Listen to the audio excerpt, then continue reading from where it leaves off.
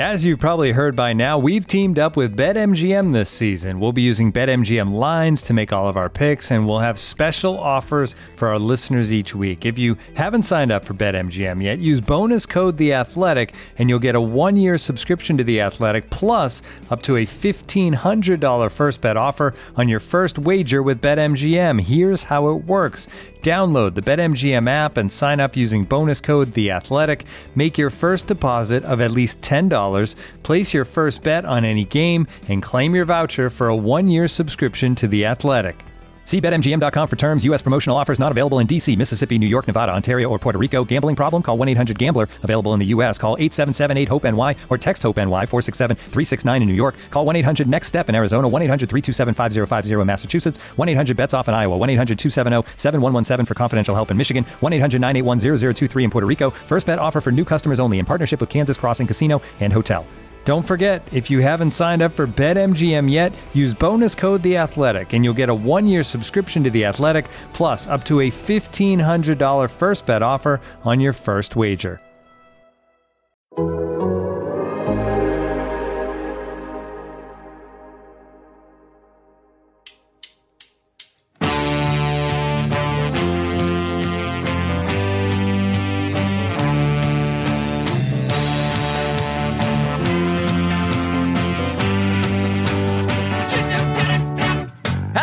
And welcome to the Total Soccer Show. I'm going to make the "and" as long as I possibly can every single time. My name is Taylor Rockwell. On this episode, we're going to be taking in-depth looks at 5 more Americans in the U.S. M&T pool. They would be Sergiño Dest, Tim Weah, Jesus Ferreira, Luca de la Torre, and young Chicago Fire goalkeeper Gabriel Slonina.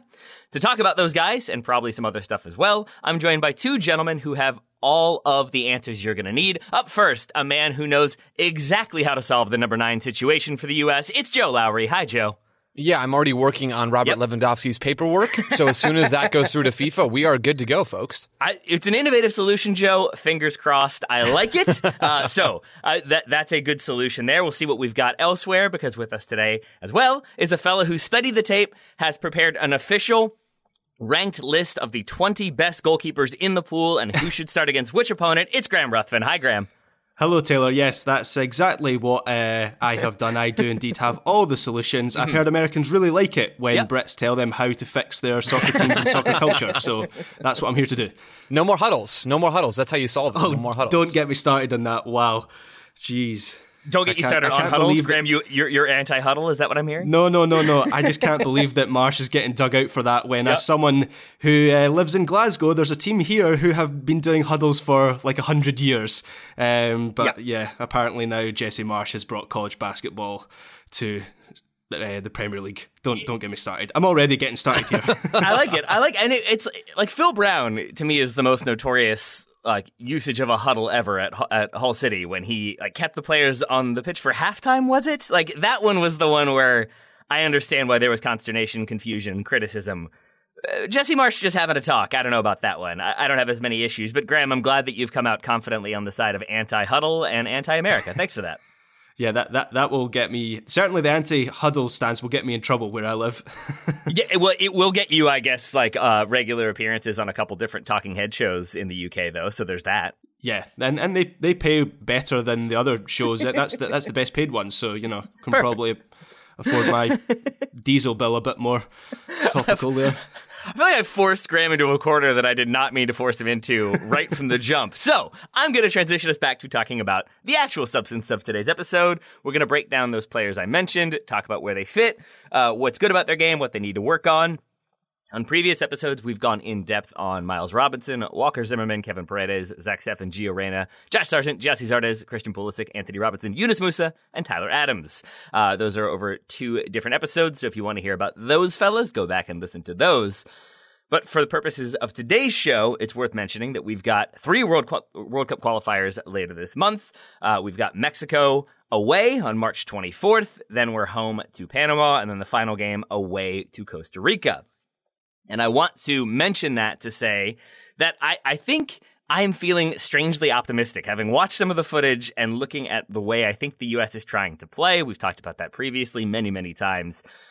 But it feels to me like these are definitely 3 of the 4 toughest opponents we could face, but I think it's all 3 needing results or needing to get a result against the United States if you're Mexico. And I think that means they're going to be a little bit more open than they might have been if we met them previously. Costa Rica at home are always a problem for the United States, but I could see them maybe just being a little bit more open than they would be otherwise if this were the final game and they were comfortably in second or third. Panama, I think, need to get something. Mexico do too. And I think with the U.S. having some players that are rounding into form, obviously lots of injuries too, but I do feel like this team could make a bit of a statement in these games, and I really hope that they do. So with that sort of groundwork laid from my perspective, let's get into our list of scouted players, most of whom are safe picks to be on the roster. Let's start with Sergiño Dest. Not too long ago, he was surplus to requirements at Barcelona, was definitely on the move. Now he's back in the team. He and Xavi are basically best friends, is what I understand. Joe, Dest has been inconsistent for club and country in the past. His current situation seems about as solid as it's been since his move to Barcelona. How optimistic are you about him right now? I think he's playing well, and he's getting minutes. This is one of those cases with Dest that I really wish we had a better understanding of what was going on behind the scenes, because I think we would all be naive to think there was nothing going on behind the scenes, right? Xavi takes over. There's all this talk about, Xavi says he's not good enough. And then, a month later, 4, 5, 6 weeks later, it's like, actually, I'm really happy with Sergiño Dest. He's a great player. He's improved. And maybe he had improved a ton over that month. I don't really see that. He looks like mostly the same player that he's been, which is a very, very good soccer player in a lot of different ways. So I'm pleased that the January window is now pretty well behind us and we can just focus on Dest at Barcelona, because it really does seem like that's where he's going to be, at least for the rest of this season. Now there's some talk about Mazraoui coming over from Ajax and what that might mean, but we don't necessarily need to get into that right now. I think a lot of that Xavi stuff was overblown for the purposes of trying to make a potential move in the transfer market, and when that doesn't happen, then the narrative starts to change. But Dest, in terms of what I've been seeing recently, again, it's a lot of what we expect. He's a very technical, YouTube level skiller, right? That's a big part of his game. I think if he wasn't a pro player, he would be a YouTuber going around and making people in those weird viral videos. I think that would be his brand. He's technically adept in so many different ways, and that technical ability helps him in so many different ways. It makes him press resistant, which is a really big asset for the national team, and certainly for Barcelona, probably more so even for Barcelona at times. He's able to break forward on the dribble, really skillful in that way, always looking to drive the ball forward. Combination play, he's really sharp on the wing for Barcelona. He can combine with Adama Traore there, or with the national team, he can combine with Tim Weah or whoever's on that right side, Weston McKennie. Not right now, ouch, sorry. Or Yunus Musa, whoever's on that side with him. 1v1 dribbling, he's dangerous in those situations. And his technical ability and skill makes him comfortable in a wide variety of spaces, dating back to young Ajax, which is where he kind of came through before actually breaking into the Ajax first team there in the Netherlands. He played on the right, he played on the left, he played right back, right wing, left. I mean, he can do so many different things.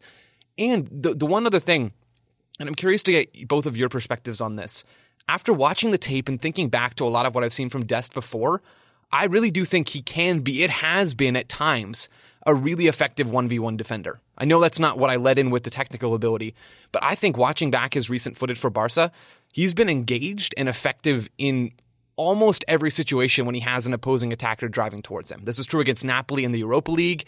It was true against Valencia in the league, against Bilbao in the league. He's been on it defensively. Maybe that's part of what Xavi's talking about if we're trying to be less cynical about that whole narrative thing. But I think Dest has a lot of the tools to be a very good defender. The question is, can he eliminate a few of those mental lapses that I think has hurt him in the past? But at least based on what I'm seeing right now, and even what I've seen recently with the national team against Canada and in that last window, I think Dest defensively has done a pretty good job, and I'm curious to see if you guys agree with that. Graham, a lot to break down there from Joe. And Joe, thank you for that, because I think you really covered a lot of ground in talking about everything that Sergiño Dest brings, both for club and country. I want to go back to the idea that maybe some of the Xavi stuff was overblown. Graham, where are you in that line of thinking? Because I think there are some similarities to his game. I do wonder if he maybe just needed a little bit of a kick to get him going. What do you make of that sort of narrative of Xavi not wanting Dest and then suddenly wanting Dest, and now, as I said, they're best friends?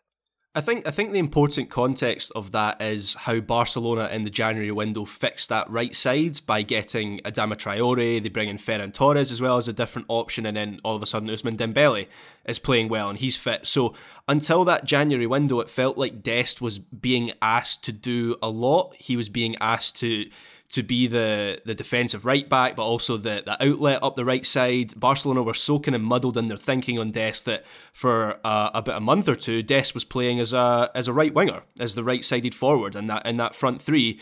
And I think that just illustrated how they were short of options. Dest was pretty much their only natural right-sided player in that whole squad. Obviously, Dembele was still in the books, but he was injured for the first half of the season. So I think getting in someone who is taking off some of the burden on Dest, whether that is Adama Traore or Ferran Torres or Dembele, who's now fit again, has just kind of eased some of the pressure on Dest. And as I say, he's not expected to do so much on his own. So I do think it was slightly overblown. I think Joe's probably right to suggest that maybe there was an element of transfer speculation in there. He was obviously linked with Chelsea, who were interestingly enough looking at him as a left back. He has played recently as a left back for Barcelona as well, and done pretty well in that position. So Chelsea were looking at him. Bayern Munich have this long-standing interest in him. So I do wonder, with Barcelona, everyone is up for sale at the moment because of their financial situation. I do wonder if that was an element of it. I've always been a big fan of Dest. I think he's got a lot of good physical attributes to be a quintessential modern fullback.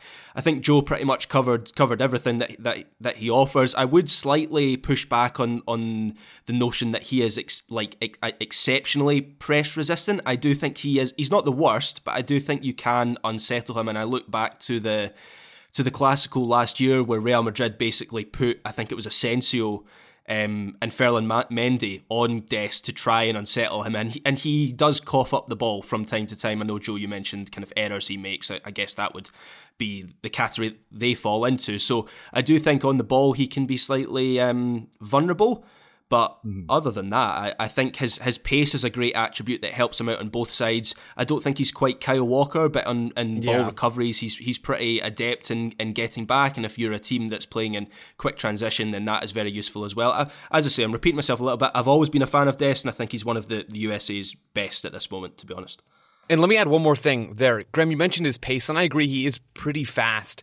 But to your point, he is not Kyle Walker fast. I think back to that Canada game that the U.S. loses in Hamilton, Dest really struggled to beat Tajon Buchanan in that game. Taylor, I don't know if you remember that or not, but there's moments where Dest and Buchanan are getting into it a little bit because Dest is frustrated that he can't find his way past Tajon. So I think he has that speed, and I mentioned he can be effective in 1v1 dribbling situations when Dest is in possession.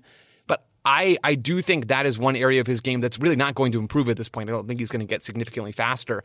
But I think that part of his game hinders his ability to be a truly elite 1v1 creative force because he doesn't have that Tajon or Adama level breakaway speed, which is sort of unreasonable to ask him to have because that's only something that a few select players have in their lockers. But that's one thing I wanted to mention on Dest that does sort of hinder his ability to truly take over games. I also think in terms of, again, this is an area he's not actually bad at, but we're actually talking about Dest as an elite level performer. He's playing for Barcelona, so that's the bar. I think his crossing could probably do with some refinement as well. So he's in the 15th percentile for crosses into the penalty area.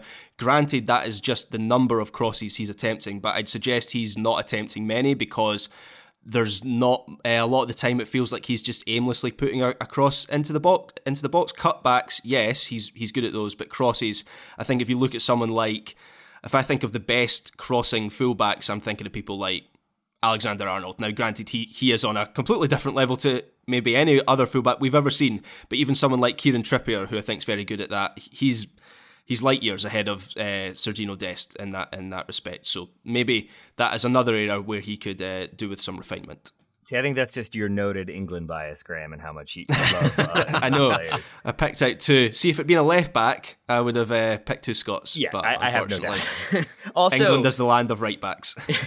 As long as we're talking about ways that Dest has improved, Joe, since you're already looking for ways to get Robert Lewandowski's paperwork through, can you also check out Adama Traore and Ferran Torres? Do you mind? Yeah, no, I'm on it. I mean, it won't be that much extra work. I'm already filing some paperwork, as you said. Perfect. All right, appreciate it. Well, while you're working on that, the thing that I felt like I saw that was different to me. And maybe this is just wishful thinking. But in their most recent games, one, I think he was a substitute appearance, one was a start.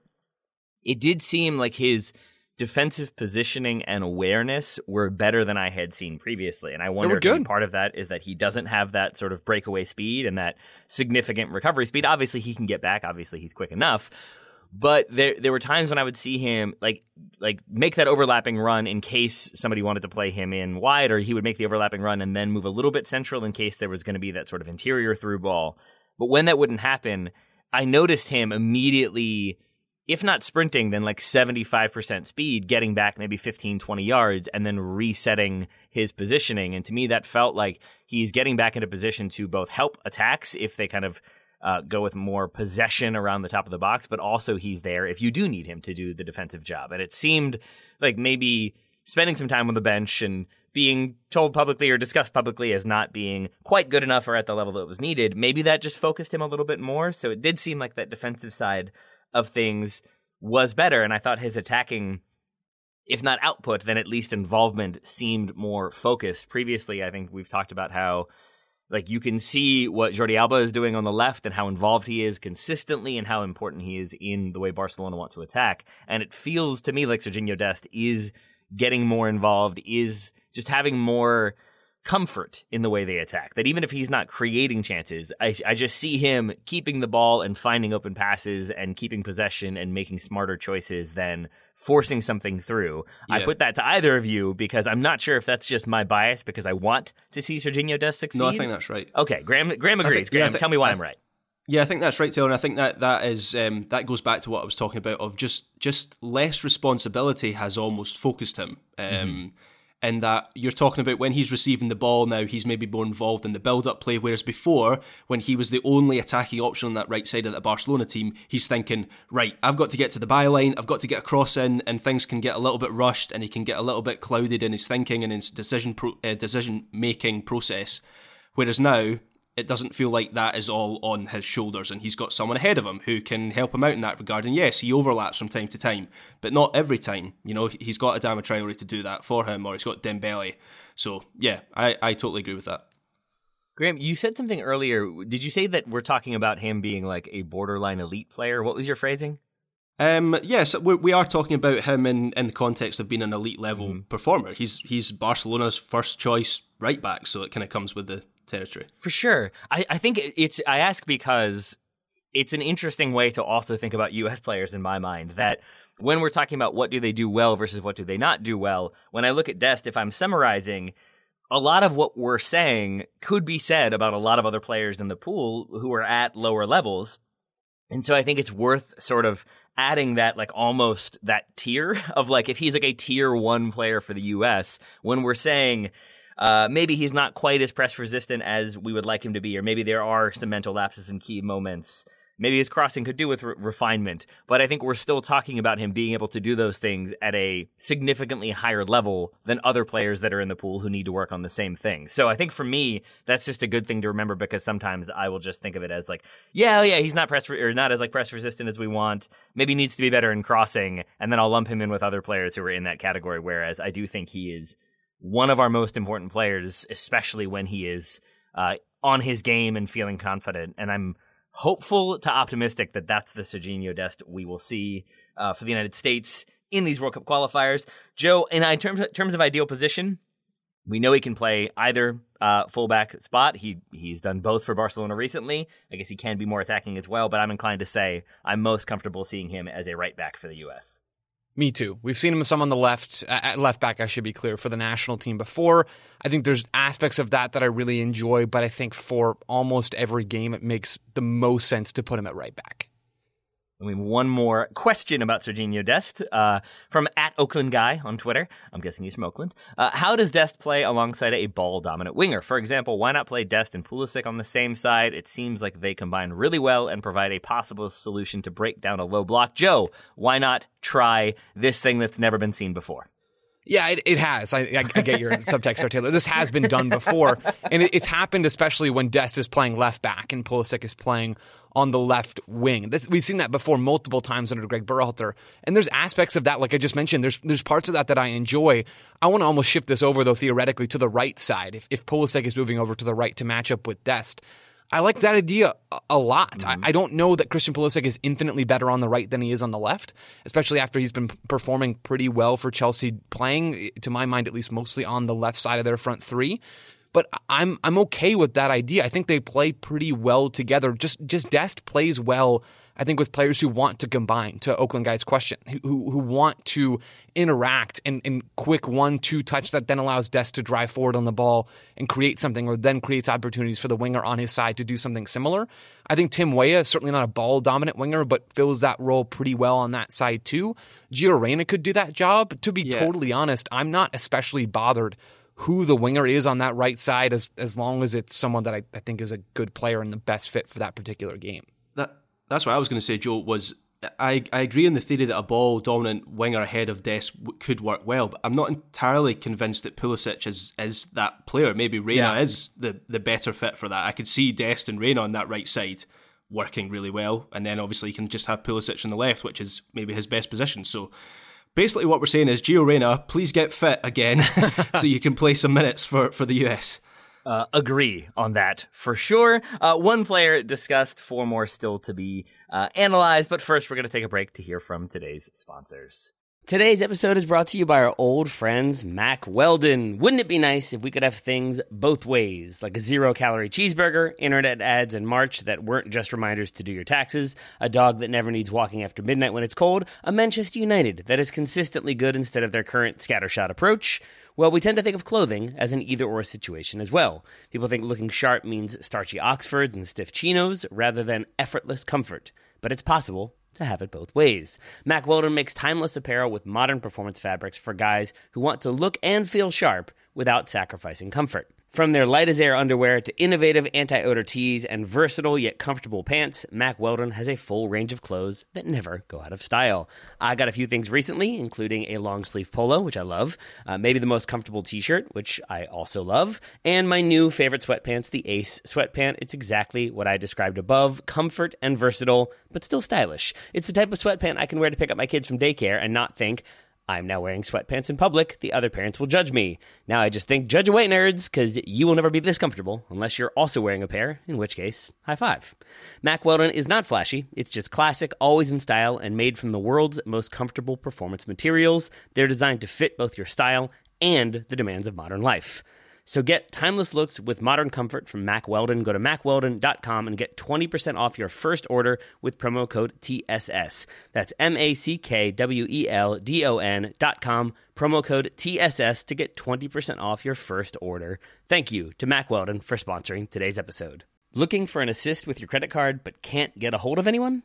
Well, luckily, with 24/7 US-based live customer service from Discover, everyone has the option to talk to a real person anytime, day or night. Yep, you heard it right. You can talk to a real human in customer service anytime. Sounds like a real game changer, if you ask me. Make the right call and get the service you deserve with Discover. Limitations apply. See terms at discover.com/creditcard.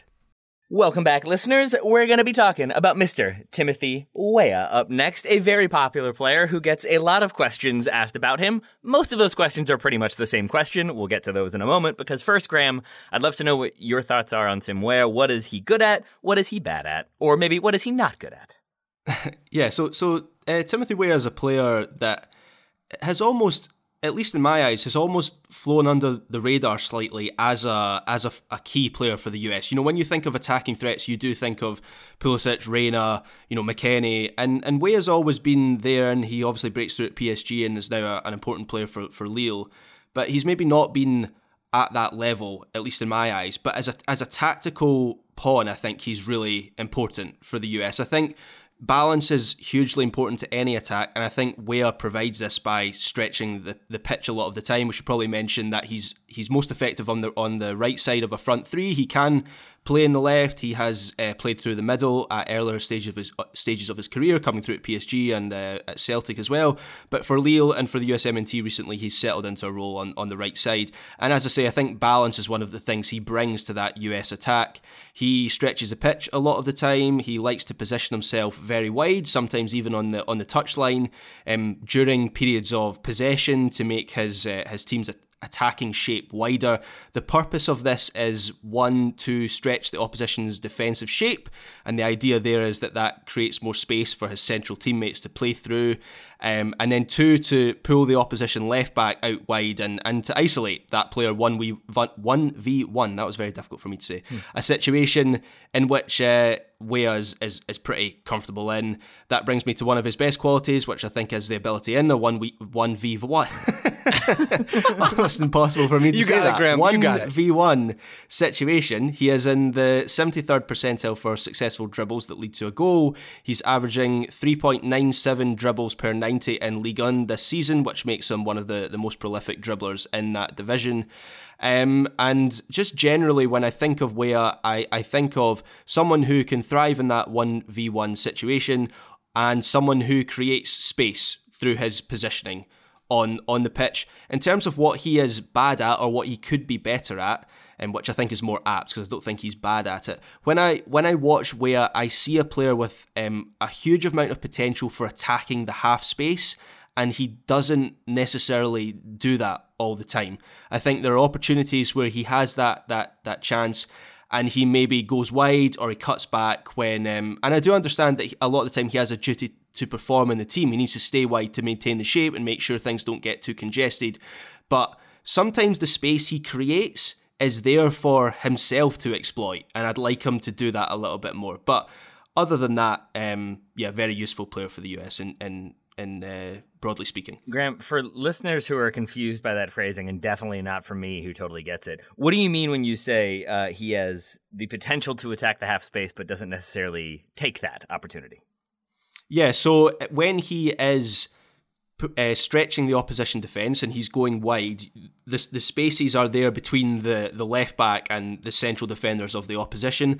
That kind of space is what I would class as the half space. You know, it's often called like a channel as well. And sure, his teammates can make the most of that space, but there are times when he is on the ball, or when he's more appropriate actually is when he's playing a 1-2, so he'll play a pass inside, and the opportunity is there for him to receive the second pass on the triangle and burst into that space and get in behind into the box and maybe get a shot away or cross it across the face of goal. He doesn't always take that opportunity, and he will maintain the width. And as I say, maybe that's his tactical instruction. Maybe that is his sole role in the team is to provide that width. But I would like to see him take a few more risks, and I think the opportunity is there for him to do that. Lovely. Joe, anything to add on either what he's good at or what he needs to be better at? I agree with so much of what Graham said there, especially the opening thoughts about how dangerous he is breaking into vertical space, right? Driving the ball forward and really pushing and making space in behind the opposition back line. I think that's really the most valuable thing that he provides to this U.S. team, especially when we think about players like Christian Pulisic and Gio Reyna who like to come deep. So Weah likes to go in beyond, and he'll still come deep at times, sure, but he'll do a much better job on a regular basis of stretching the line and creating space in behind. All you have to do to see that is go back and watch even just 5 minutes of the U.S. men's national team's win over El Salvador from January. Christian Pulisic was on the left, Weah was on the right. Pulisic did almost no line stretching, and Tim Weah did a lot of it in that game, and that was a pretty effective attacking pattern for the U.S. in that game. So I love that part of his game, especially given the other wingers that the U.S. has in the pool. He loves to combine as well. I kind of mentioned this in the Dest section, but I really enjoy when Weah and Dest in particular, or Weah and McKennie. Man, I think back to that El Salvador game as well. Maybe that was Honduras, when they had that little bit of combination Weah and McKennie did. And it should have ended, and this is one thing that I think Weah could improve, with a little ball over to Ricardo Pepi for a tap-in, or even Jordan Morris behind Ricardo Pepi for a tap-in. But Weah decided to shoot anyway, which was not the right decision in that case. I do think decision-making in some of those moments is something that Weah could improve. But generally, man, finding ways to stay healthy, number one, and I know that's easier said than done. That's something I would love to see from Tim Weah. I have no clue if that's possible or not, but he's missed a lot of games over the last 2 or 3 seasons with various injuries. I want to see that. I want to see some sharper decision-making in the final third and in the box in particular. I also just want to see him score more goals, especially for Lille. His attacking numbers on a per 90-minute basis aren't particularly pretty. which is somewhat understandable given all those injuries I just mentioned and Lille's tactical approach and their general style. But I want to see him be more productive with Lille because he's certainly shown an ability to be productive and actually create goals and create attacking chances and score and be on the end of some of those chances with the national team. We have a couple listener questions. I have a question of my own, but the first one is for Graham. If we're talking about Sergiño Dest as being like a tier 1 player, like he is one of the more talented, known players who maybe is like if you're picking a squad, he's probably in like the top 5 players you're picking. Where is Tim Weah in your mind? Tier 2, yeah. I think. Tier 1 is a very... I only have maybe about 5 players in that tier 1 for the US anyway. So Dest, Pulisic, Adams, McKennie. Is that it, I think? And then Weah's probably below that level where I wouldn't class him as an elite level performer, but he's still playing at a very high level for Lille and Ligue 1 and is very useful for the US and as a first team player. So yeah, that's where I'd have him. And that's about where he is for me. And I think that everything you all are saying combined with that, I think is very representative of my confusion about Tim Weah, especially my confusion about Tim Weah at Lille. We had 2 different questions about that, one from Jasper Redican, one from Randy Morgan. Weah seems to be more productive in goals and assists for the USMNT than he is for Lille. What could be some reasons for that? From Randy, why do you think Weah has seen limited minutes at Lille recently, seemed to be in good form, then all of a sudden he's riding the bench? So I think, first of all, we've talked about it many times, I think, previously, but Lille, a different entity than they were last season. They had to sell some players. It's not the same kind of structural integrity, and so they are not quite this like free-flowing, super fun attacking team that wins Ligue 1. I think that they've had to kind of figure out new ways of approach, and I don't think that always means they're playing as a cohesive unit. I think sometimes I'm seeing players take people on 1v1s when they have supporting options around them, or they're trying shots when they could be going for a quick combination. And there's just a little bit of like lack of consistency in the way this squad plays. But I think Weah himself doesn't help that. And this goes into the questions we always get about why can't he be a number 9? Why doesn't Berhalter use him as a number 9? And I think It relates to Lille, it relates to the US. I think there's a lack of physicality to Weah's game that I think is part of why maybe we don't see him attack those half spaces. We don't see him maybe ride those 1v1 challenges as much. And I'm going to go long here by saying when we talk about the Berhalter question about why he's not played as a number 9, I think it's important to look at what Berhalter wants from his number 9. Joe, I texted a little bit with Doyle about that. I'm not trying to name drop. I just want to make sure I give him the credit for, I think, codifying in my mind that there's basically 2 types of number 9 that Berhalter wants. It seems like he wants a forward that number 9 who can drop in and facilitate play and kind of be a false 9. And then there's the Gyasi Zardes version who's going to maybe be a bit more vertical, who's going to occupy the center backs, who's going to try to create space in behind him in the middle of the pitch for other players to occupy. Is that a fair summary of what Berhalter wants from his number 9 in your mind? I think it's a fair summary, and it depends slightly on who that player is in the specific game, but to avoid all of those caveats, yes. So I think in my mind then, basically, Weah isn't playing as that false 9 for Lille, and it's a very complicated position. We know Berhalter's system is fairly complex, and so I think he doesn't want to overcomplicate it. He doesn't want to try things that then require a ton of instruction to get Timothy Weah understanding what the responsibilities are for that false 9, for that dropping in number 9, whatever you want to call it. So I think he's more comfortable leaving him out wide, but I also think Weah, in terms of the kind of 1v1 handling challenges, battling for 50-50s, that doesn't seem to be his strongest skill set either. And in the footage I was watching of him, especially against Metz, I saw him getting just knocked off the ball. Even when he comes on as a substitute versus Lyon, it's the same thing. He gets knocked off the ball twice. Both times he looks for a foul. Neither time it's given because it's kind of a shoulder-to-shoulder challenge. And I think if you want to be that number 9 who's occupying center backs, who's driving at the defense, you got to be able to ride that challenge a little bit. You've got to be able to create individually in those moments. And I think that's what keeps him from being a center forward for the U.S. is the lack of familiarity with the false 9 spot and the lack of physicality with just being an out-and-out number 9. And I think that's probably what hurts him with Lille a little bit, is that he doesn't have that end product that's maybe what other players who have been sold on were bringing to that team. And I think he is more than capable of developing that, but that's where, to bring it all back, I think the tier 2 classification is correct because he's very good, very talented, but doesn't have that sort of next level ability of some of the players that Graham mentioned. So that is my answer to that question and the Berhalter number 9 question. I've talked for a while. I leave it to you two to add anything else you want to add about Tim Weah or anything I've said there. think if you're playing Weah as a number 9, the knock-on effect it could also have on the sort of wide players you have to play to get the best out of Weah as a 9 means you basically change the whole character of that attack. So basically, I think of Weah. This is a very dated reference, but when I think of Weah as a number 9, I think of Michael Owen kind of playing on the shoulder of the last defender, trying to get in behind. And I'm not sure Pulisic. I hate that Michael Owen is a dated reference. That does not make me happy. It is though. It is though. That was about 20 years ago that Michael Owen was that player. Yeah. Anyway, you'd probably want to have, I don't know, who would you want to have behind Weah? McKennie getting up there and kind of playing passes through, or I'm not even sure. Gio Reyna, I guess, would be very useful for doing that, but you're not going to have Pulisic. You're not going to have someone stretching the pitch on the right side like Weah to play alongside Weah, if that makes any sense. So, yeah, I don't think it makes sense for Weah to be a number 9 in Berhalter's system. I think I'm the resident Weah number 9 apologist on this particular show, because I think you guys make a lot of good points. I've just been so interested in seeing him do that job for such a long time. It's not going to happen, right? It's not going to happen between now and Qatar. I don't think there's any chance of that. But I actually think he would do a pretty darn good job of that. And really the reason we don't see him there is more so because of the value he brings on the wing, not because he couldn't do the job as a 9. I think, Taylor, you mentioned him getting bodied off the ball against Metz. I'd have to go back and watch those sequences, but my guess would be it's an entirely different situational context than what it would be if he's dropping in braced to absorb contact as a 9, knowing a center back is about to crash into him. I think the situation there is much different than receiving the ball wider and trying to drive the ball forward and being knocked off balance while you're running.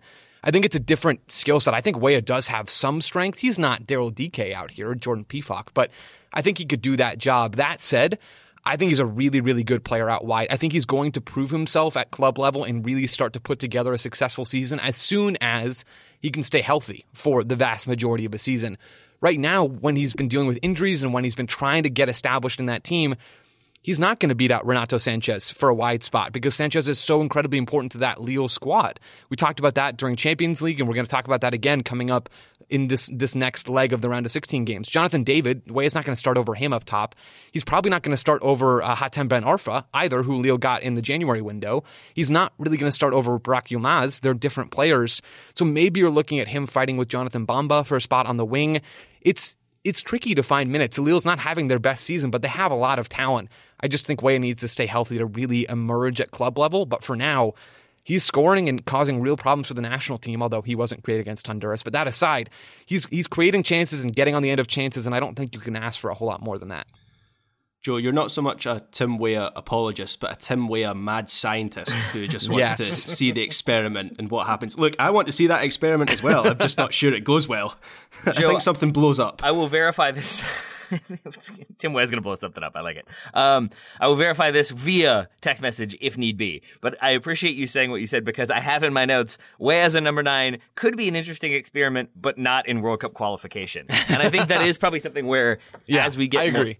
If they do qualify, when they qualify, we will have those friendlies, the kind of tune-up friendlies, and maybe that's an opportunity for us to see what he can do there. But I think I failed to connect this to my earlier idea that, like, I think that's where Berhalter maybe doesn't want too many variables right now, because if you're trying Weah as a 9, then who's going to play out wide? Oh, it could be this guy, but then I'd have to move this guy. And I think the more people he has to shuffle around and the more things he's trying to figure out, the less he is drilling in the core concepts that he wants the team to embrace.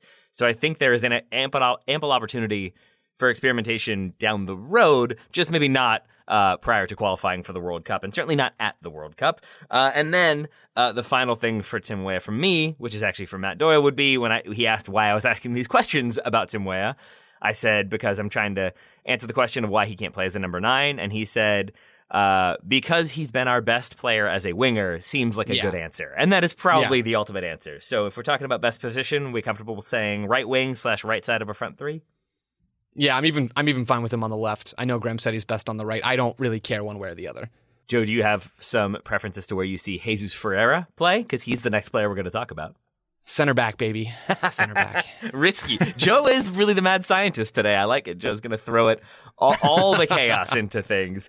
Joe, talk to us a bit about Jesus Ferreira, a player that I know you have watched many times, and I'm guessing you've watched a considerable amount recently.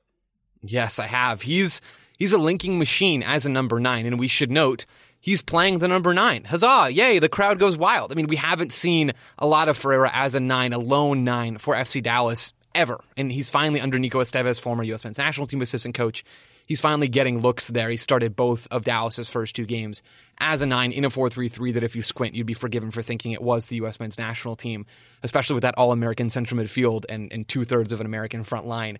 There's a lot of Americans on that team, as there seemingly always are. Jesus Ferreira is a linking machine as a number 9. He is a unique presence in this pool, and that brings a lot of value.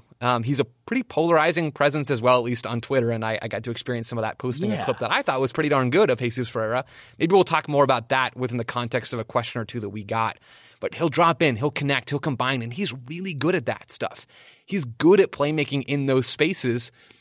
And like I said, there's no one else in this pool at the 9 who's like him. Tim Weah, not a 9, but not really like him. Josh Sargent, no. Jesse Zardes, no. I mean, there's no one that plays exactly like he does. Through 2 games for Dallas, Jesus Ferreira has had the most passes that have led to a shot within 5 seconds of the ball leaving his foot. So Ferreira passes, and within the next 5 seconds, there's a shot. He's had more of those passes than any other player in MLS through 2 games. Not just any other striker, any other player. That includes 10s, that includes creative 8s, that includes wingers. Jesus Ferreira is doing more of that kind of playmaking than anyone else. And then after the ball leaves his foot, he's active in the box. He had the 3rd most runs inside the 18 of any player in MLS. And he'll press. He'll do a lot of that stuff. I really enjoy watching Jesus Ferreira. He brings a lot of value to the U.S. men's national team. He brings a ton of value to Dallas. There are downsides, and there are things that you have to change and accommodate when you have him in the lineup. And maybe we can talk about those things in a bit, but I feel like I've been talking for a while now. So generally speaking, really valuable and unique player in this pool. And I guess I'll leave it at that for now. Graham, any things to add to what he's good at, what he's bad at? Not really. I think Ferreira is a very useful player to have in the pool, and absolutely, I think his unique skill set ranks him higher in the depth chart than would ordinarily be the case for someone of his standing and stature. Obviously, he's still young and finding his way in the game, and I don't want to be disrespectful to MLS. He's not playing in one of the big 5 European leagues, but as I say, I think his skill set is so useful that is why he's in the roster. People sometimes make out that Ferreira is a bit of a goalless centre forward, that he's purely there to drop deep and to create that space that Joe was mentioning about there and link up with other attackers. I think it's important to note here that that's not entirely true. Ferreira averages 0.3 goals per 90 minutes. That's among, he is in the 69th percentile among MLS forwards over the last year. So that's pretty decent, and he's also averaging 0.3 assists per 90. Again, ranking him pretty high among his peers, 83rd percentile on that one. So he's not entirely a goalless centre forward. He does carry a threat. Is it true that he could do with sharpening up his finishing? Yes, I think that was probably true of the clip that you posted, Joe, which is maybe what you got some of the pushback on, is that he creates the space, he links up, but then the shot in the end is a little bit wayward. But then I guess the idea is if you're creating those opportunities, that is better than not creating those opportunities. So if he can prove in that regard, he's going to be some player. Can I do a thing, Taylor? Can I do a thing here real quick? I mean, you're the mad scientist. Do what you want, my friend. Okay. Have people never played soccer before? Right? Do people think it's easy to score goals? It's not, right? I mean, I posted this clip, and I know it's probably just a few people Joe, that are going off about this. Yes, people think it's easy. Yes, they absolutely do. Okay, it's not. Let me solve that question real quick. It's not easy, right? If it was easy, we would all be professional players scoring 1,000 goals in a season. Jesus Ferreira would have 1,000 goals. Jossie Zardes would have 1,000 goals. That's not how this works, right? There's a reason why when someone gets to 20 goals, we applaud them, because that's an extremely impressive season. There's a reason that MLS's Golden Boot winner last year didn't even hit 20 goals. It's hard to do this stuff. The valuable thing that we've learned, and we can intuit if we use our brains, and we've learned through statistical analysis by people that are way smarter than me, we've learned that finishing, at least in any sort of medium sort of sample size, is not something we can really quantify. The prevailing theory among statisticians, the really, really smart people out there, is that finishing is not necessarily a real skill that's differentiable from one professional soccer player to the next. At the international level, or at some sort of higher level league, it's not really something we can prove. What we can prove that does have a statistical correlation to scoring goals is that getting in good spots where you receive the ball to then shoot on goal or just shoot at all. It doesn't matter what happens after the ball leaves your foot. We've learned that correlates to scoring goals. Jesus Ferreira does that kind of stuff. And Daryl Dike, to use his name here, he scored a bunch of goals on loan for Barnsley. He way outperformed his expected goals, meaning that his production wasn't sustainable. Ricardo Pepi doing something similar.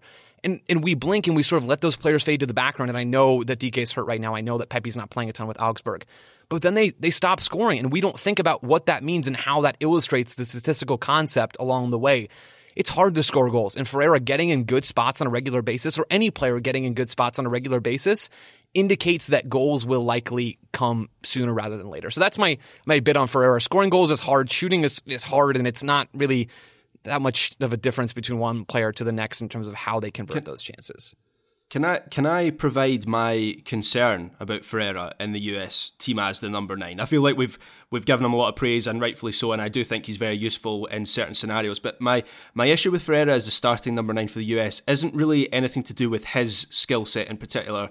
It's not a weakness, it's more to do with the dynamic of the matches the US face in CONCACAF. Yeah. So for Ferreira to be most effective, you need, generally speaking, to be in transition or have the opportunity to be in transition, and that's where you can get your attack spun and exploiting the space he has created by dropping deep, as his trademark move, as we've established. However, the majority of the games the US play in CONCACAF qualifying are against low defensive blocks, and they don't often get the chance to play in transition at least as often as they would like. So then in that case, the question becomes, well, what is, and I'm talking very generally here and being very blunt, but what is the purpose of Ferreira in that team? And in a strange sort of way, I wonder if once you get to the World Cup and you have those higher caliber opponents, and maybe even in the next international window that the US is going to have against the higher caliber opponents of Mexico, Panama, Costa Rica, maybe that's where you get the best out of Ferreira. Maybe that's where, in a strange sort of way, playing against the better quality opponents who are going to try and impose their own game on the US is where we're actually going to get more out of Ferreira in those matches. Graham, I'm very excited. I didn't want to just be nodding along in the background, but just to emphasize what you said, and then Joe, I will turn it over to you. That is precisely why I'm slightly more optimistic about this round of qualifying. As I said in the intro, I think the 3 teams we're going to be playing against, like Panama, away, historically are going to be sitting deep and just trying to hold on and frustrate. But if they need a result, if they need to get a point or 3 points or whatever it might be, I do wonder if they're going to be more open. Mexico at the Azteca, you would assume they will be more open. Costa Rica at home, needing a result, you would assume that there will be those opportunities for the U.S. to hit in transition. And that's where I think we might see, I'm inclined to say we might see the best performance from Jesus Ferreira if he starts, if he plays, that we've seen for him playing for the United States. More on how little he's played for the United States in a moment. But I do think that we are poised to see him playing in his most natural position for the U.S. against opponents who might help facilitate him looking good in that role, even if they are particularly good. But yeah, Graham, I think that's a pretty wise observation. Joe, I believe I interrupted you, so I will stop talking now so you can start talking. I guess I'm just contrarian on today's show. Okay. I'm trying to fully understand, Graham, your point, and I guess Taylor, your point as well. To me, it seems like with Jesus Ferreira's skill set, the area where he brings you almost the most value is against a lower block or a lower type of team in terms of how they defend, right? I mean, his ability to come deeper and combine to then pull center backs out for then you to have space to exploit, it seems to me that that's most valuable against a low block against teams that don't want to budge, right? And if you can make them budge just a little bit, you open up this really big window of opportunity. And earlier, to look at the transition side of things, and we don't have to agree on this, fellas, by the way. I'm just pointing this out as maybe a slightly different viewpoint. The thing I was going to mention in terms of the team having to change how they play a little bit to suit Jesus Ferreira is when he plays, he creates some challenges for the U.S. men's national team, meaning that the U.S. tends to lack some sort of central attacking presence in moments, right? So if Jesus Ferreira drops deep, then the question is who's filling that 9 spot, right? Who's going to attack the 6? Who's going to attack the center backs? It seems to me that if you're having him drop really deep in transition to start a counterattack or something like that, those are the moments where it's going to be hardest to fill that 9 spot because Jesus Ferreira has so much distance to cover to get back in and really challenge the center backs. The areas where I think, and maybe this is just anecdotal evidence, but where I think I've seen him be the most effective dropping in is maybe it's in transition or maybe it's in possession, but it's in the attacking half at the very least, where then he can turn around, get on his horse, and get into the box. That's what happened in that clip I posted. It was a transition-ish kind of moment that comes after he helps Dallas break forward. But I think when he has less ground to cover, he can actually get back and resume his goal-scoring responsibilities. And I think it's those moments where we're going to start to see him on the score sheet a bit. So I don't know. I guess I have sort of an alternate perspective on when and why you might want him to attack an opposing defense. But either way, I enjoy watching him, and I'm okay with him doing a lot of that stuff in pretty much any context. I get a lot of that theory, Joe, but I do wonder if in reality, the practice of a low defensive block is exactly that, in that they're just not going to budge. And then okay, maybe you are getting Ferreira free in space 30 yards from goal to pick up a pass, and he can get turned, but then that's not really his game. You know, if he's then spraying a pass out wide and then the ball's coming back into him, as you posted in that clip on Twitter, which was very effective, that low defensive block is just going to be set for him to run into, and they're just going to repel that cross fairly easily. So I understand what you're saying. If he can get them to budge, then yeah, he could be useful against a low defensive block, but a good low defensive block isn't going to budge very much. I'm enjoying feeling like a tennis spectator where I'm just kind of watching it go back and forth. Joe, I don't want to prevent you from responding if you've got anything to say. No, that's otherwise. I want to respond because I think part of the idea that like stigma on Twitter, the idea that like he doesn't score goals, he doesn't do enough like to create clear-cut goals for the United States.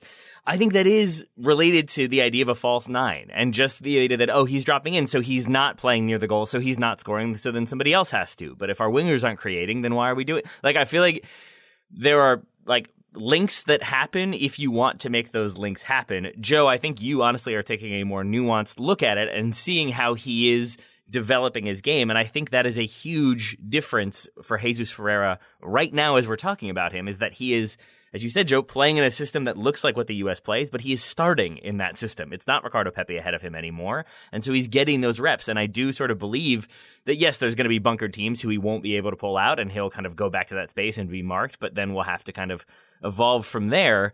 But I do think he will get sharper as we go, and maybe he puts that shot that he missed on frame next time, and the time after that, maybe he puts it into the back of the net. But I think we will see the reps really help him out, and that's where I would note, I think because the U.S. plays a bunch of different games against a bunch of different opponents, and then there's MLS, and there's weird schedules, and there's weird camps, it is easy to think that Jesus Ferreira has played a lot for the United States, and he's got a number of caps. But in terms of starts, he has 4. One is a 1-0 friendly win over Costa Rica in January of 2020, when he was partnered up top by Uli Yanez and Paul Arriola to start. There's Throwback. A 7-0 win. What's that? Throwback. Yeah, baby. Then there's a 7-0 win over Trinidad and Tobago in a friendly. He has Jonathan Lewis and Paul Arriola partnering him. The Bosnia friendly in December. He starts at left wing with Ricardo Pepi and Jordan Morris in there. The only time he's played this role is in World Cup qualifying against El Salvador, or he's played in World Cup qualifying, that is against El Salvador with Pulisic and Weah partnering him. And no, he doesn't score goals. It's only a 1-0 win. It's still a win. We should note that. But I think people are remembering that and assigning weight to that maybe it doesn't quite deserve. Whereas now we're going to see him doing this job for the United States with more confidence, with more like veteran experience and know-how, and with like a Christian Pulisic around him who seems to be rounding into very good form and is doing things that we've come to expect from Pulisic. So I think I understand where some of that concern about Ferreira comes from, but I also understand why I think there's reason for optimism about him as we talk about him in this upcoming camp.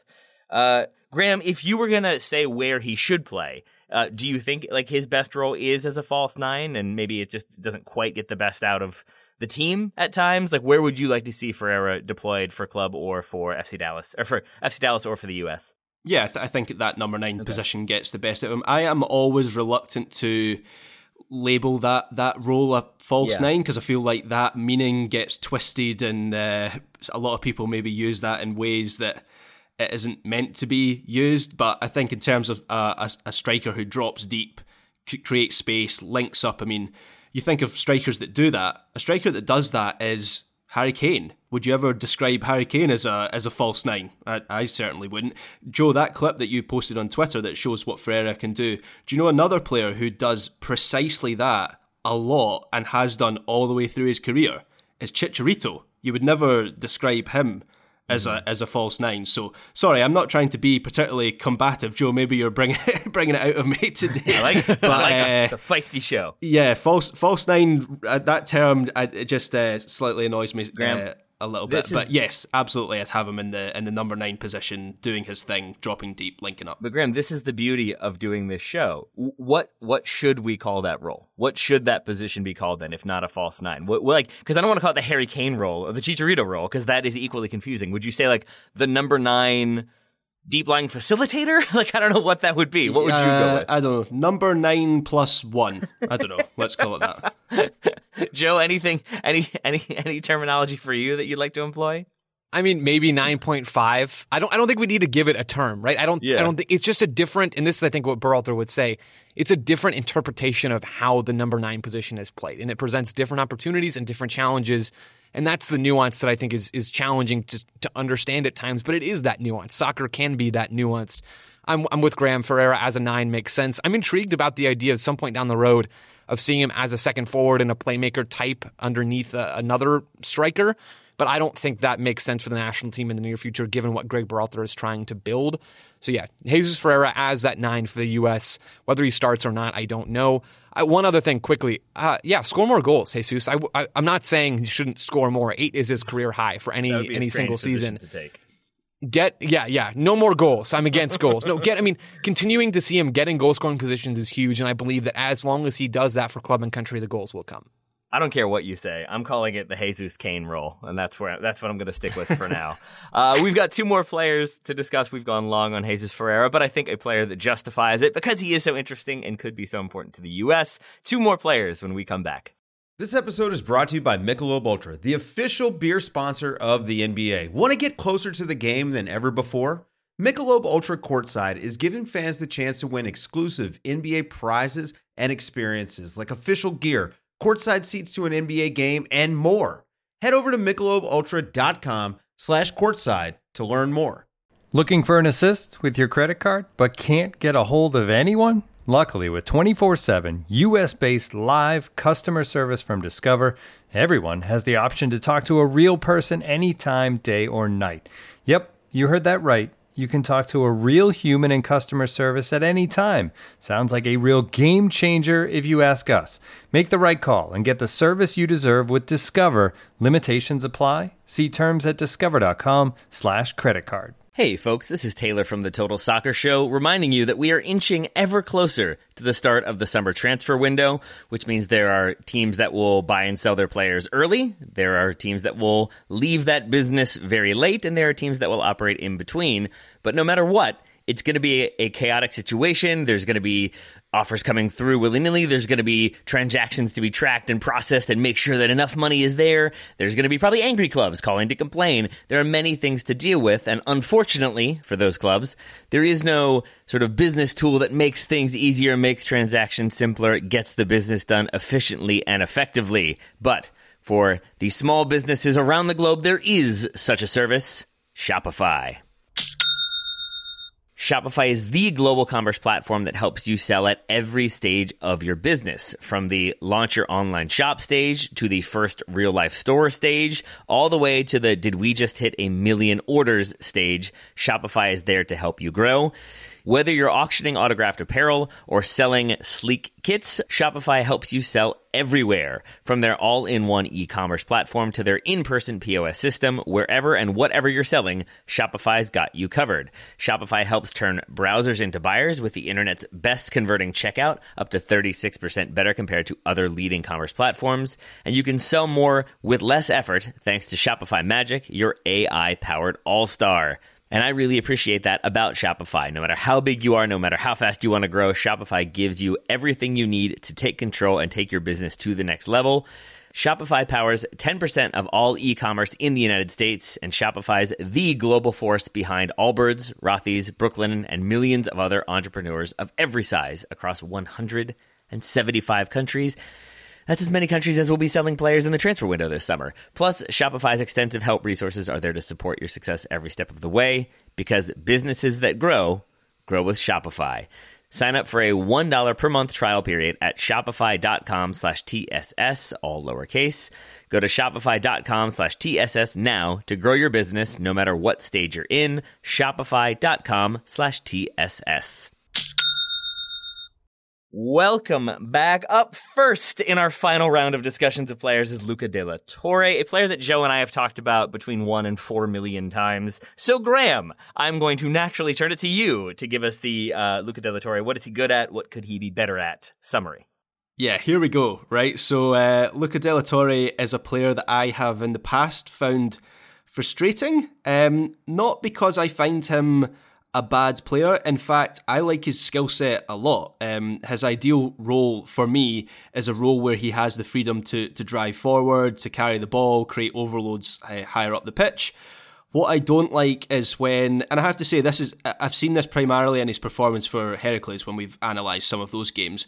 Not so much for the US, and he did have a very good game for the US in the last international window where we saw all his kind of best qualities. But what I don't like is when he plays it safe a little bit too much, and then I think his skill set is slightly wasted in that role. So when he is, when I was trying to boil down what it is I like about De La Torre, I came to the conclusion that I like when he plays quickly.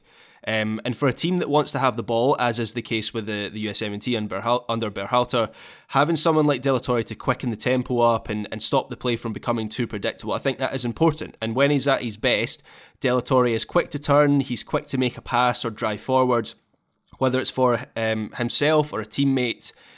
He opens up space, and as I say, he creates overloads.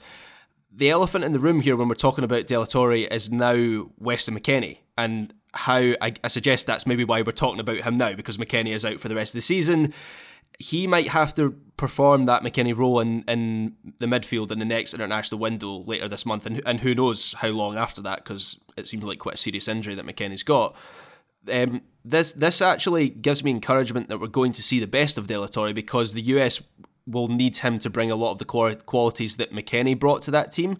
But I do also have concerns about, I always look for my midfield to have kind of protection and midfield balance. I think you want protection, energy, and creativity and control. If Adams is bringing the protection and Musa the energy, McKennie usually brings the creativity, I would suggest. Is that something De La Torre can do, or is he also going to bring energy, and then you might have a problem with the formula of Musa and De La Torre bringing energy, and then I don't know about that balance. Well, I guess we'll see in the next international window. I think coverage as well is one of the things that De La Torre offers. He gets around the centre of the pitch. He's covered the second most ground in the Dutch league this season. He's also among the most successful dribblers in the Eredivisie this season as well. So there's a lot that I like about him, and some things I don't like about him. Another thing that I would suggest he could improve on is his physicality. I think as a runner in possession, he has plenty of physicality, but he can be bullied in the centre of the pitch on the defensive side of the ball. And at 23 years old, he is still young, but equally not that young as well. I think that's something he could focus on, is building that physicality on the defensive side of the ball. Graham, how much of his PSV game did you watch, of the Heracles PSV game? I can't recall individual whether it was against PSV, but I have watched on Wyscout about 4 or 5 games of De La Torre to try and... Yeah, so I think you watched it then. His PSV game, I think, was the most recent one that I watched, at least. And that was the one where I saw, honestly, like a return to the Luca De La Torre that Joe and I talked about early on, where I felt like he was good against teams that allowed him to sort of have that extra second to make a decision. I agree with you, Graham, that he can play quickly, but I think sometimes when he's forced to play quickly, he does play safe, as you said, whereas when he's got a little bit more time, that's when you'll see him hit that 30-yard diagonal, that 40-yard diagonal that switches the point of attack or finds a teammate in space. But against PSV, I felt like I saw some of that old Luca De La Torre that I don't like, that I saw him getting bodied, as you said. He gets knocked off the ball. I started to film it to send to you all, and then my phone died. But in a 30-second span, he gets bodied off the ball, loses possession, then PSV get the ball back, and he gets bodied off the ball again, and that leads to a counterattack. And both times he kind of, it's definitely not a foul either time, but he kind of protests and lays on the ground, And I get that. I get in the moment if you get knocked off, there's an element of, like it must have been a foul. Nobody could knock me over that easily. But like I did not love that, and I didn't love how often he seemed uncertain of what to do because of the intensity of how PSV were playing. That was Ibrahim Sangare, wasn't it? That midfield battle with so. Sangare that he was. Yeah, I did watch that game, and that's where I had my notes from him lacking physicality, was how badly he was losing that individual battle. And so, like, what do you make of that then in terms of he can be really good playing quickly, playing on the break, carrying the ball forward, but then also at times like can be hassled by that press and can be knocked off the ball. Like maybe it's just a bad performance. Maybe it's the sort of erratic nature of playing games every week. But I find myself somewhat confused. Of all the players we're going to talk about, I think Luca De La Torre is the one who I am most confused by today. And that's kind of my mindset with De La Torre as well. Is there's a lot that I like about him, but there's equally a lot that I don't like about him. And performance to performance, it seems like you get something different in every game. So as I say, the US game against, I always get these mixed up. It was Honduras, the match he started, wasn't it? Yep. He was good in that game. We saw him carrying the ball. He was a progressive force in that midfield. That's the sort of player we want to see.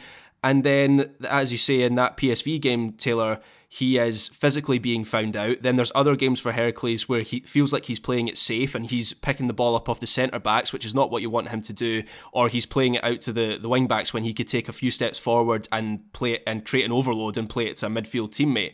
So it's consistency that I don't see in De La Torre. Not necessarily that he's a bad player with a bad skill set. In fact, I like his skill set. But I feel like Joe is maybe slightly warmer on him than the two of us I mean, if past is precedent for this episode, we're both sort of confused by him, which means Joe has never been more clear. Joe, I turn it to you. No, I definitely have questions about Luca De La Torre. I think it would be foolish not to in a national team context. His one start in World Cup qualifying, his one start under Greg Berhalter, came against the worst team in CONCACAF in 0-degree weather, whatever on earth it was in St. Paul, Minnesota. It's a weird game. And Graham, I completely agree. De La Torre was very good in that game, but we haven't seen enough of him with the national team to feel 100% confident that he's going to go into the Azteca and get a start and get the job done, that he's going to come into Orlando against Panama in a must-win game and get that job done. We don't know that yet. I think it would be foolish to say that. And Taylor, you and I were very careful to be measured after that Honduras game with De La Torre because we haven't seen him in red, white, and blue against good teams. We haven't seen it. His only other appearance under Berhalter, I believe, came against Jamaica at home. I believe that game was in Austin in a 2-0 win for the U.S. men's national team. De La Torre comes off the bench, and he's good in that game, but that one was pretty much over at that point as well. So we haven't seen enough of him. The thing I'll say that hopefully clears some things up for you guys, this is what I believe at least about De La Torre at Heracles. Heracles is not a good team in possession. When I was watching them to prepare for this in some in the past, I stopped looking so much at De La Torre and started looking at what they're doing in possession. De La Torre, and part of the reason why I think it feels like he plays so slowly and negatively, meaning that he passes the ball laterally out backwards, is that he doesn't have options, right? You look and you watch him play, he's on the ball looking to go forward, and there's nothing there. And so he ends up passing the ball backwards because Heracles don't have a set positioning set up in possession. They're not a good team when they have the ball. They don't get a ton of possession. They were dominated by PSV in that game that we've been discussing. So that's why I believe we see so much of a difference between him with club and country, or at least we're starting to see that difference, is because Heracles is 12th in the Eredivisie. They're far closer to relegation than they are to any team in the top of the table in Ajax or PSV. They're not very good, and I think that's why we don't see him push the tempo as much with Heracles as we did against Honduras with the national team. So that's my little spiel on De La Torre. I think he's a good player. I'm certainly not 100% sold on his ability to impact the national team on a game-to-game basis, I should say. But I think he's going to look better with the U.S. than he does with Heracles. It does feel like there's a lot of those players for the United States, a lot of them playing centrally at that. That like there was like a little bit about his game that if Kellen Acosta played that way, and we've seen him be slow and get knocked off the ball on occasion for the United States, I think people would be really, really frustrated. And I think he's a player like Kellen Acosta who can have a next level performance and then a couple games later have a really poor performance and you don't quite know what to make of it. I would put him in that category, tier unknown, tier uncertain, tier question mark. I don't know what it would be. I'm all about classification these days. But Joe, for the U.S., safe to say that you see him as one of those number 8s? That's his ideal position? Without a doubt. Yeah, okay. There's part of me, and I know, wow, I'm just really leaning all the way into the mad scientist thing today. Part of me wants to see him play as a 6, but I don't think that's going to happen before the World Cup. I'm okay with some experimentation afterwards, but I think he has a lot of the rhythm-building attributes and the ground coverage that Graham mentioned. I think you're spot on there, Graham, to do that job well and to beat a lot of opposing attackers to the ball, clean up in the counter press, and then recycle possession and drive the ball forward. I think he could be good at that. But for now, yes, as one of those number 8s. One of my concerns, if he is the McKennie replacement, is, and I realise this is a very simplistic point, but his goals and assists output is almost next to nothing this season. He's got 1 goal and 0 assists in 23 league games. And yes, Heracles are, as Joe says, they're not a particularly great team, so we maybe shouldn't read too much into that. But if you're looking at that attack, you know, Jesus Ferreira, you're going, okay, he's not much of a goal scorer, but other players are bringing the goals, and then you're going to Timo Weah on the right, and Timothy Weah, sorry, Timo's what they call them in Scotland, which was strange. Bring it back, man. Bring Timothy it back. Weah. Yeah, I like down. that. Yeah, Timo Weah. If we're looking at him going, okay, he's not much of a goal scorer, but other players are going to bring the goal, and then Pulisic, well, okay, he seems to be coming into form, but other players are going to bring the goals, and then McKennie is one of those players in the team who was bringing the goals. Now he's out. He's replaced by a player who doesn't score. Who's bringing the goals? That's my question. Robert Lewandowski. So yeah, that's a slight concern. No, Graham, you're 100% right. We had a question asking us to compare and contrast De La Torre with McKennie. Yeah. And that's a huge difference. McKennie likes to play higher. He'll make more runs into the box. He's a more attacking player than De La Torre, and he has the production to match that scouting report. We don't see as much of that with De La Torre. He's just a different player, which presents different challenges and hurdles for the U.S. men's national team. Yeah, thank you for that reminder, Joe, that we had some questions. Joe, the other one we had, will he end up in midfield with Weston out? Second vote for this one, does Berhalter trust him enough, or will he lean on Acosta, Musa, Adams midfield in a do-or-die window? And I think the answer is he is one of the people that he might be brought in. He'll definitely be in the camp, would be my guess, competing for one of those spots with Musa and Adams starting. I think the other one remains open for Acosta, for Luca De La Torre, maybe for Busia or somebody else. It could be a number of different options, but I think he is in contention right now for sure. That's about as comfortable as I am predicting where he will be when we have that first starting 11. Agreed. I'd be more surprised if he started against Mexico in Game 1 than Panama in Game 2. I think he might be a better fit for that second game in Orlando against Panama, where he can drive the ball forward. Panama's going to be a bit more reactive than Mexico, certainly. I think he might be a good option for that game, but I wouldn't be surprised if he started against Mexico on March 24th, or if he didn't start at all in this window. We just don't have enough information about how Berhalter feels about him, other than that he was impressed about De La Torre's performance against Honduras, but I maintain that that's not a ton to go on.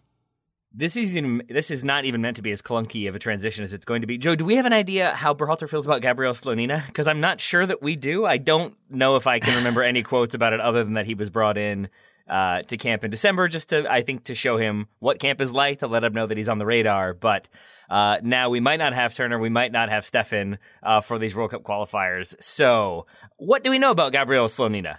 I'm on it. Well, first of all, his nickname is Gaga, which I think is both weird and epic. And I'm just going to assume that it's epic because it's kind of fun to say. 17-year-old goalkeeper, started 11 games for the Fire at the end of last season, is now their de facto starting goalkeeper. He started both of their games this year. He is the number one for Ezra Hendrickson. He's called up to the December friendly that you mentioned, Taylor, against Bosnia and Herzegovina, called into January camp earlier this year, and then he went right from there into the World Cup qualifying roster. He was the fourth goalkeeper, though, behind Zach Steffen and Matt Turner and Sean Johnson. In the past, he's played with the U15s, 16s, 17s, and 20s with the U.S. youth national teams. The thing that makes this conversation interesting right now, I guess there's two things. Number one, he is playing, and there aren't a lot of teenage, maybe no other teenage starting goalkeepers in Major League Soccer, and that hasn't happened a ton for Americans in the past. But the other thing is, Zach Steffen's injured and Matt Turner is injured right now. Steffen with a shoulder injury, Turner with a foot injury. We don't know if either one is going to be ready for the World Cup qualifying window later this month. It's kind of feeling like neither one is going to be ready, but we just don't have enough information about that yet. So the question is, okay, who on earth is going to get called up and who on earth is going to get minutes in goal for the U.S. men's national team? And I'll go ahead and say it right now. I think we're all probably aligned on this. We don't expect it to be Gaga Slonina, right? It would be a pretty strange move from Greg Berhalter to start a 17-year-old in goal in the most important World Cup qualifying window that the U.S. has had since 2017, right? That just doesn't feel likely. No. But still, this opportunity presents an interesting... this is an interesting opportunity to look at what Gaga Slonina does, what he might be really good at down the road, and what he's already good at now in areas that he can grow as well. So I think that's why we're kind of using this as an excuse to look at his game. So if we are looking at his game, Joe, what do you like about it so far from what you've seen? He's been a pretty darn good shot stopper for the Fire dating back to last season. We don't have a big sample size, as I mentioned, just 11 games last year and 2 this year, 1,170 minutes so far. But he's been a well above average shot stopper so far in those just over 1,000 minutes. He's in the 77th percentile in post-shot expected goals minus goals allowed per 90 minutes. Translator, because I know everyone wants that. Basically, that means he keeps shots out of the goal that are expected to go in at a better rate than most goalkeepers in MLS, better than a lot of goalkeepers in MLS being in that 77th percentile. So I wanted to see, after looking at those numbers, okay, what exactly does he do? What makes him a pretty good shot stopper or has made him a good one so far? He's a big guy, 6'3". He gets down really well. This is probably what stood out to me most.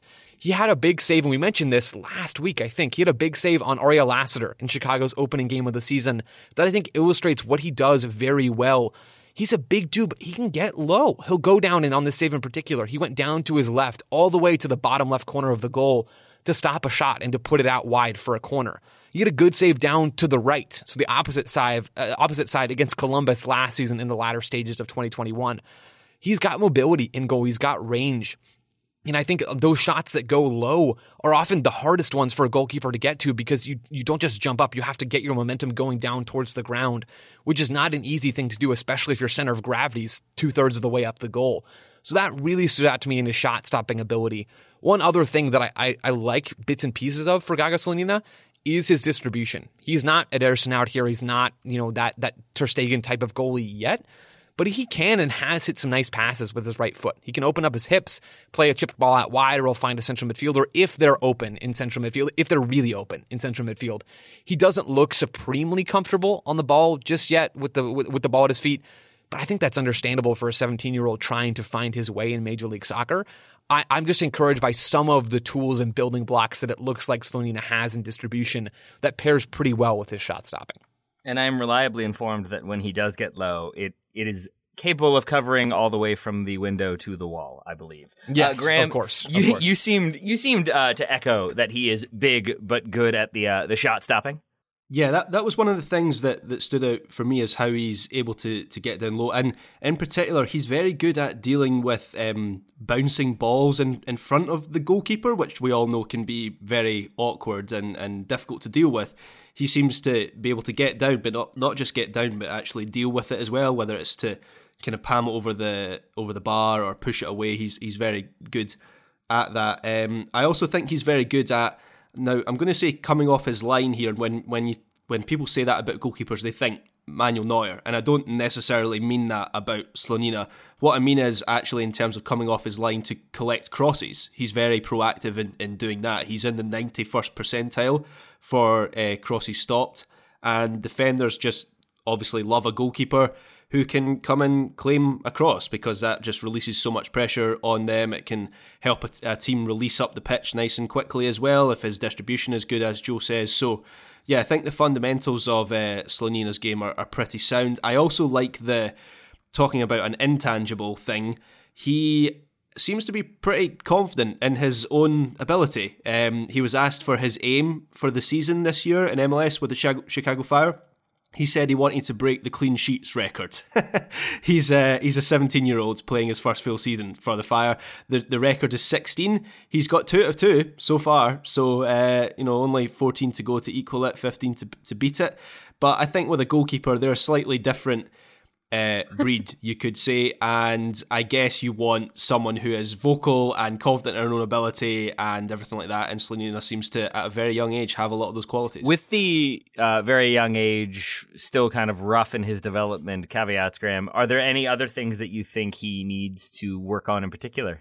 I saw some instances of slightly wild distribution. I have to say I slightly disagree with Joe on that. I think he can distribute well, but there were some instances where do you know the thing that stood out to me most of all with his distribution is he rarely gets anything beyond the halfway line. I think in terms of his kicking power, he might still be lacking a little bit. He's 17 years old. Maybe that is to be expected. But I do think, as I say, he rarely gets anything beyond the halfway line with some of his kicking. So that's maybe something to improve on there. Yeah, and I definitely wasn't trying to say he's a goated distributor. I feel like I took pains to say that he's not. So hopefully that's clear. He has potential to be a good one, and he has some good passes so far for Chicago. But yeah, he's not Neuer or Ter Stegen or Ederson. Yeah, you said he's better than Ederson, I believe is what I wrote down. Yeah, of course. And that's how I will remember He's just the next best goalkeeper ever. Yeah. Then instead of spending a ton of time, it took me a minute to get that one out, Porky Pig style. Instead of spending a ton of time breaking down a very young goalkeeper, let me ask you all this question, which came to us from a couple different people. But Jared Reebok, whoever is talking about Slonina, I would love to hear on a scale of 1 to 10 how comfortable they would be with him starting at the Azteca. Graham, since you are, I think, the casual USMNT fan, but maybe less so the lives and dies by the team fan, maybe you can answer this one with a bit more real-world grounding than me or Joe. So I think Slonina himself would be a straight 10 and comfortable with being in that situation. I think he fancies himself for the high-pressure environment. Me, I'll put myself straight bang in the middle of the road 5. I think because of that mindset and him believing in himself and really kind of being quite vocal, I would be more confident in him than a lot of 17-year-old goalkeepers to play at the Azteca away in a World Cup qualifier. But equally so, it's an environment he's never experienced before, in a team he has never played in before, a back line he's never played behind before. So yeah, it would not be a particularly comfortable thing to have happen. Joe, I'm just going to assume that you agree that maybe Slonina starting would not fill you with confidence against Mexico. Yeah, I was going to say a 2, so Graham was more generous than I was on that scale. And we don't know for sure that Stefan Turner won't be able to play, right? It's just like they both are carrying injuries, they've missed time, but they still could. So maybe this is a little bit too reactionary. But Joe, if neither of them can go, who is the goalkeeper that you are most confident in? I would say most confident with the least amount of confidence, I'm guessing. Probably Ethan Horvath. It's got to be Ethan Horvath or Sean Johnson, right? I think those are Brad Guzan maybe, but I'm not really sold on him as a shot stopper at this point in his career. I think it's one of those two guys. I wish we had, and I don't have access to this, the numbers on Ethan Horvath for Nottingham Forest in terms of the shot stopping, but I think one of those two guys, you have someone with more experience, you have someone who can really organize a defense from goal and be that communicating presence on set pieces and an open play. I think you want one of those two guys in goal for Greg Berhalter if Turner or Stefan can't go. Wasn't there a time when Stefan Fry was going to be able to play for the United States? What happened to that? I don't remember, Taylor. There's so many. I mean, again, I'll add it to my dual national FIFA paperwork filing. Yeah, but please. He's got to be a U.S. citizen by now. He's got to be eligible by now. Yeah. Would he, if he could play, Joe, would you be most comfortable with him starting with the absences that we've talked about? Taylor, where did this come from? I'm just coming up with goalkeepers now, baby. No, probably not. I'd probably still go Sean John or Ethan Horvath. Okay, cool. I genuinely remember Timelia Taylor? We can play this game. Timelia for you. Bill Hamid, get him in there. Yeah. Oh yeah. Let's not do that. I did enjoy when Bruce Arena was still the coach, and it was basically whoever the Galaxy goalkeeper was getting called into camp. That's just how it worked. David Bingham, anyone? Yup, that happened. Graham, I know you've got a lot of notes prepared on David Bingham. Do you want to get to those now, or you want to hold them off for a later show? Oh, yeah, sure. I mean, that is a blast from the past for me from when I used to do MLS previews in the MLS newsletter. Yeah. I mean, sure, that's a name I know. I don't know between the two of you who I would expect. Joe would have more notes on David Bingham. No disrespect, Graham, but I feel like both of you would have significantly more in your archives than I would. Gentlemen, we've talked about 5 players for the U.S. We've gone in depth. We've answered some questions about them. Anything else to add about anyone we've talked about, Joe Lowry or Graham Ruthven? My vocal cords are feeling it, guys. Yeah, I'm just going to say let's adopt the Timo Weah name that he was for some reason given in Scotland, and it stuck. But yeah, I like it, Timo Weah. All right, I'm writing it down, Graham. I will write down Timo for you. And on that note, Graham Ruthven, thank you for giving us the name Timo, for giving us the tier system, and for talking about all the players we talked about today. Thank you, Taylor. That was a fun one. I enjoyed that. Me as well, Joe Lowry. I enjoyed that, and I am very excited for all the paperwork you'll soon be filing. I think you're gonna have to buy some stamps. I'm guessing there's a lot of mailers going out. It's true. Yeah, lots of stamps, lots of paperwork. My hand's going to be cramping, but it'll all be worth it. I appreciate it. Joe, listeners, we appreciate your listening. We'll be back with some listener questions. I believe, is that tomorrow we're doing listener questions, fellas? Yep. There we go. Yes. Schedules. All right. On that note, thank you all for listening, and we'll talk to you again soon.